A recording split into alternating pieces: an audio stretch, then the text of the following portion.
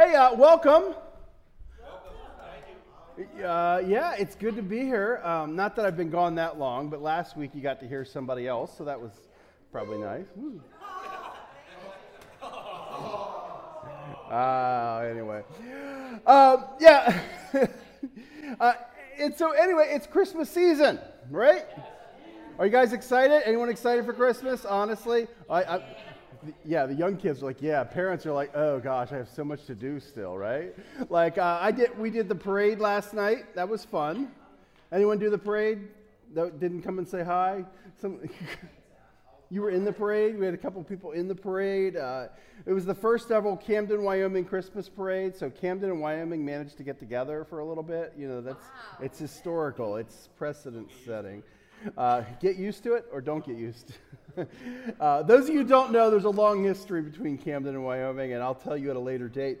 But you know, I love Christmas. Anyone? Yes. Yeah, I mean it's kind of a fun season. I saw a Facebook post that said, make no mistake, Christmas season starts November 1st, and Thanksgiving is just the halftime. And I think that's how a lot of us treat it, right? And some of you know I have a tree business, and we sell Christmas trees on a farm, and which sounds like a lot more fun than it actually is. Like the selling part's not too bad, but the stuff you have to do to get the trees ready all year. Anyway, it sounds like a fairy tale. I live on a Christmas tree farm where deer play in the fields. You know, it's.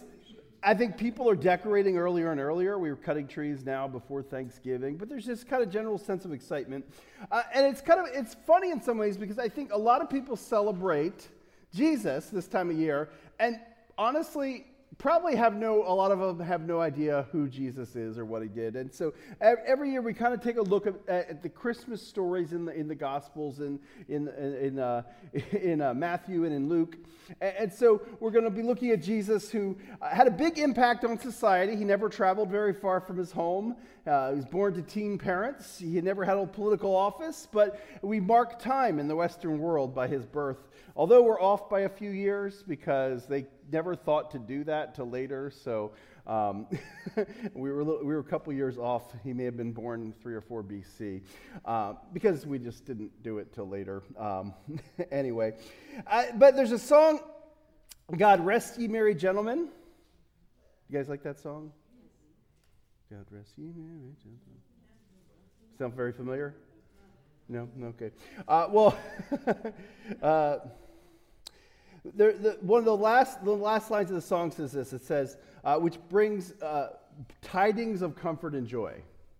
And so this year, you know, we kind of grabbed that as a title, and it comes out of Luke 2:10, which says, and the angel said unto them, we'll get to this later, fear not, for behold, I bring you good tidings of great joy, which shall be for all people. And really, Christmas is this greatest story that's ever told, and we're gonna back it up. We're gonna unpack some things, and so we're gonna start in Luke chapter 1, starting in verse 5, and it talks about a guy named John the Baptist who's born. Now, maybe you've heard John the Baptist. I do a joke where I throw water on you. Knock, knock. Who's there? John the Baptist. And maybe that's you're only hearing of John the Baptist. It's a dad joke, and I get to throw water at people, so it's a good thing. But you know, maybe you don't realize how he factors into the Christmas story. And so in chapter 1, verse 5, it says this: when Herod was king of Judea, there was a Jewish priest named Zechariah. He was a member of the priestly order of Abiah, and his wife Elizabeth was also the priestly line of Aaron. Zechariah and Elizabeth were righteous in God's eyes, careful to obey all the Lord's commandments and regulations, but they had no children because Elizabeth was unable to conceive, and they were both very old. And so this was a long time ago. They had no children. Now, in that society especially, there was sort of a little bit of a social shame to it. We were talking about that. Normally we do things in the men's group, and then it kind of shows up in the sermon. And this week is going to be no different because we were actually talking about this passage yesterday in the men's group. And we're talking about in that society, a lot of times, you know, people would be like, well, is there something wrong with you? Who sinned, not the vast medical knowledge we have where we kind of understand some things. And so there's like kind of a social shame. And it was hard because if you didn't have kids, they were like your social security of the day.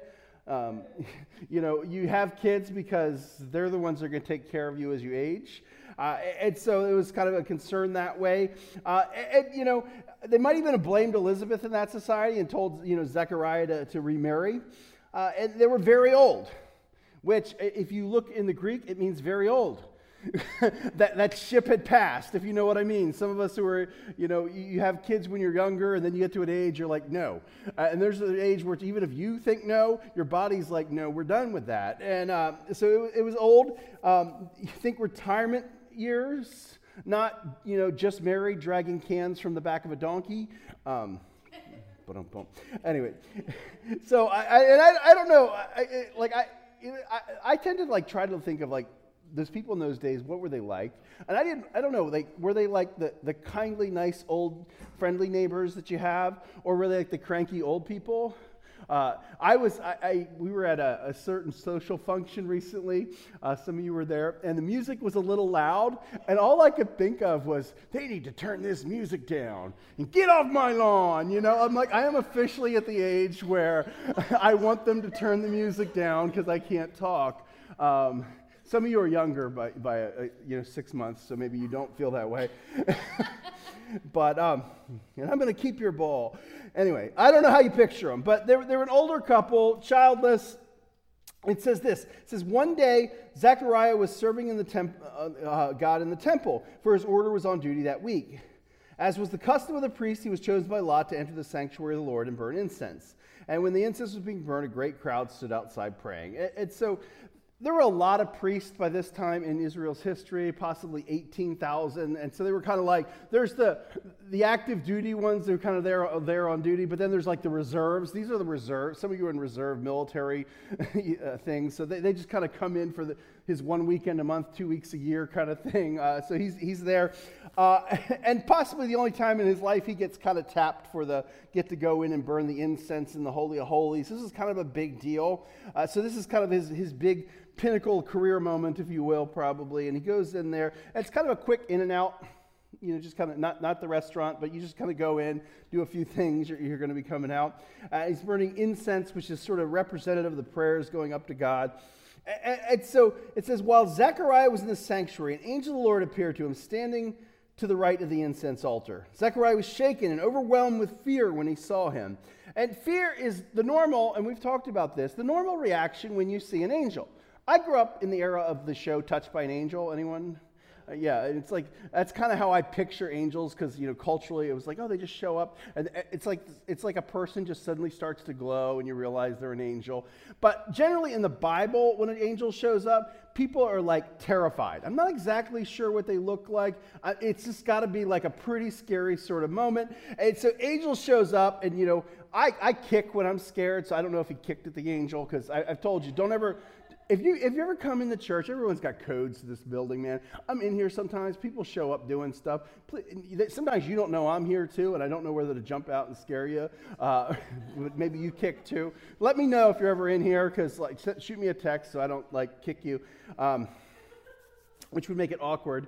You'd Facebook post, Pastor Jeff kicked me. Again.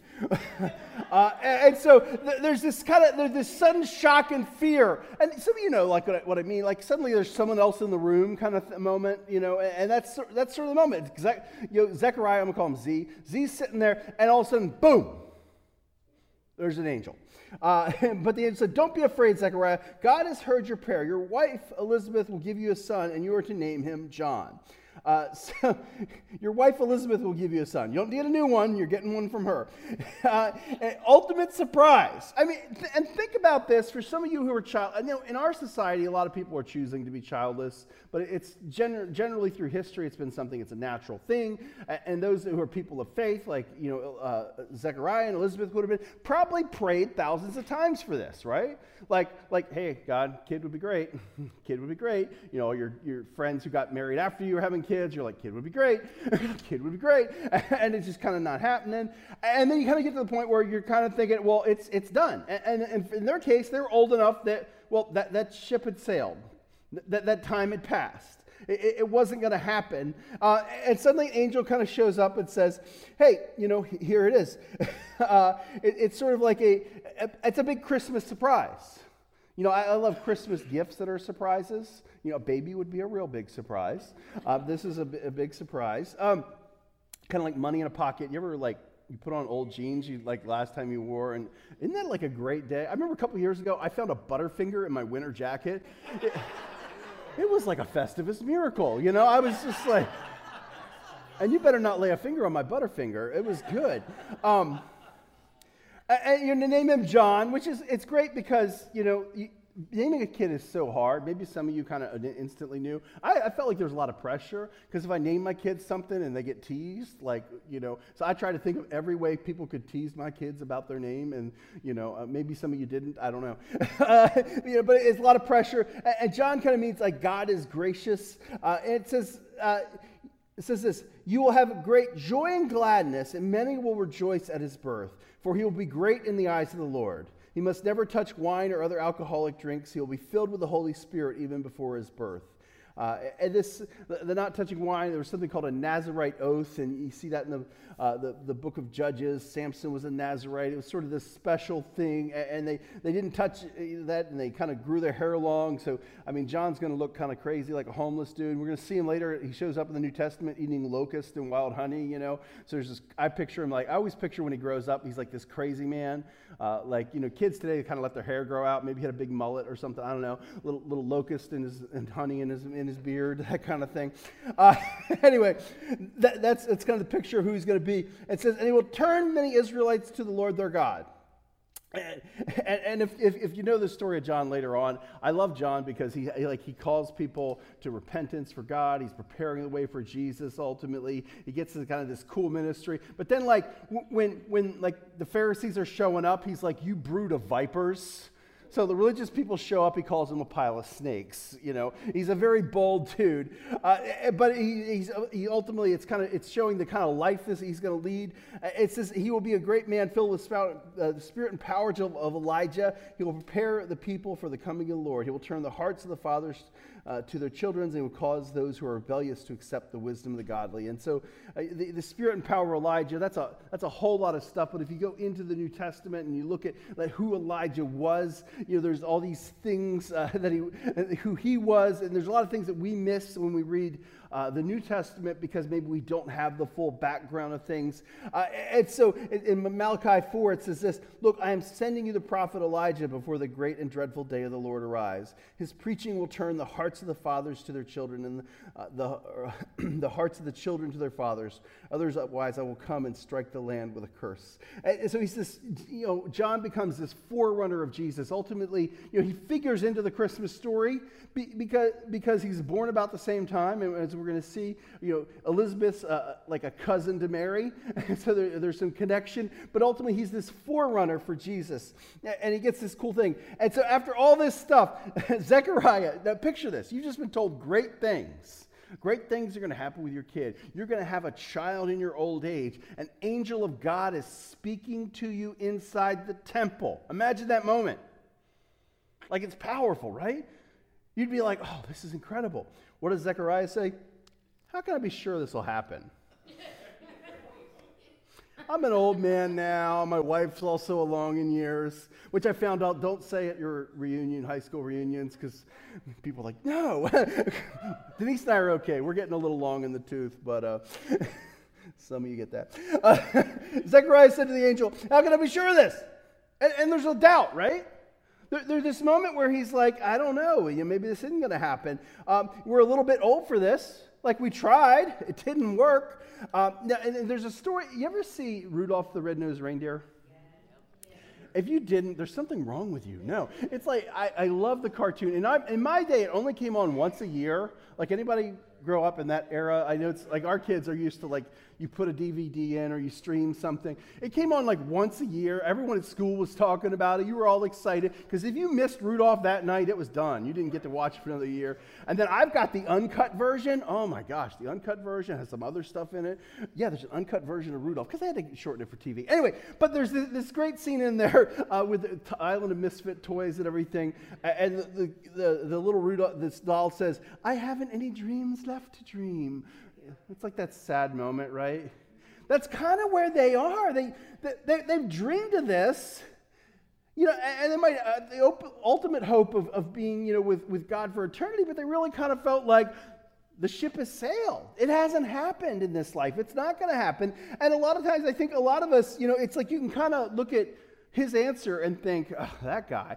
But do we kind of also have that sometimes where we really sort of lack that? And there's all these biblical stories of the precedent, Sarah and Abraham, Rebecca and Isaac, Samson's mother, Hannah, Samuel's mother, barren people who ultimately get children, but they're in this doubting moment. And again, before we get on Z for his doubt, how many of us have felt that way? We had a dream for life that just doesn't come true. It can be hard to feel like you want something. You pray for it, and it never seems to come to pass. And you wonder if God's listening. You wonder if it's this dream that's going to go unfulfilled. And I dare say their dream for their child turned out different than they planned, and the timing was certainly different than they planned. But ultimately, it's fulfilling God's purposes. And it says this, and then the angel said, "I am Gabriel." I'm sorry, I picture Fluffy now because I'm the comedian. "I am Gabriel. I stand in the very presence of God. It was he who sent me to bring you this good news. But now, since you didn't believe what I said, you will be silent and unable to speak until the child is born. For my words will certainly be fulfilled at the proper time." Hey, you want a sign? You want to play some games with me? Here you go. You got 9 months of charades to play. This is like, they couldn't text, text his wife, "Hey, Angel showed up," and take a picture. They couldn't post it to the gram, they had to, kind of figure out a way to talk. And it says, now, meanwhile, because remember, all this is happening, he's supposed to do what? Go in, offer a little incense, come out. They're all waiting for him. There's a tradition, a legend you may have heard, where they tie a rope to the guy. It's actually not true. I did some research. There's no historical reason that we think it's true, but the thought was that you tie him to a rope in case he died, and then you could fish him out because what would happen. But sorry to ruin your thought for that. Another thing I can ruin for Christmas for you. You're welcome. But why was he taking so long? Meanwhile, people were waiting for Zechariah to come out of the sanctuary, wondering why he was taking so long. Like, dude, you just got to light some incense. When he finally did come out, he couldn't speak to them. Again, charades. And they realized his gestures and his silence that they must have seen a vision in the sanctuary. They're not the smartest guys, but they figured something because he couldn't talk anymore.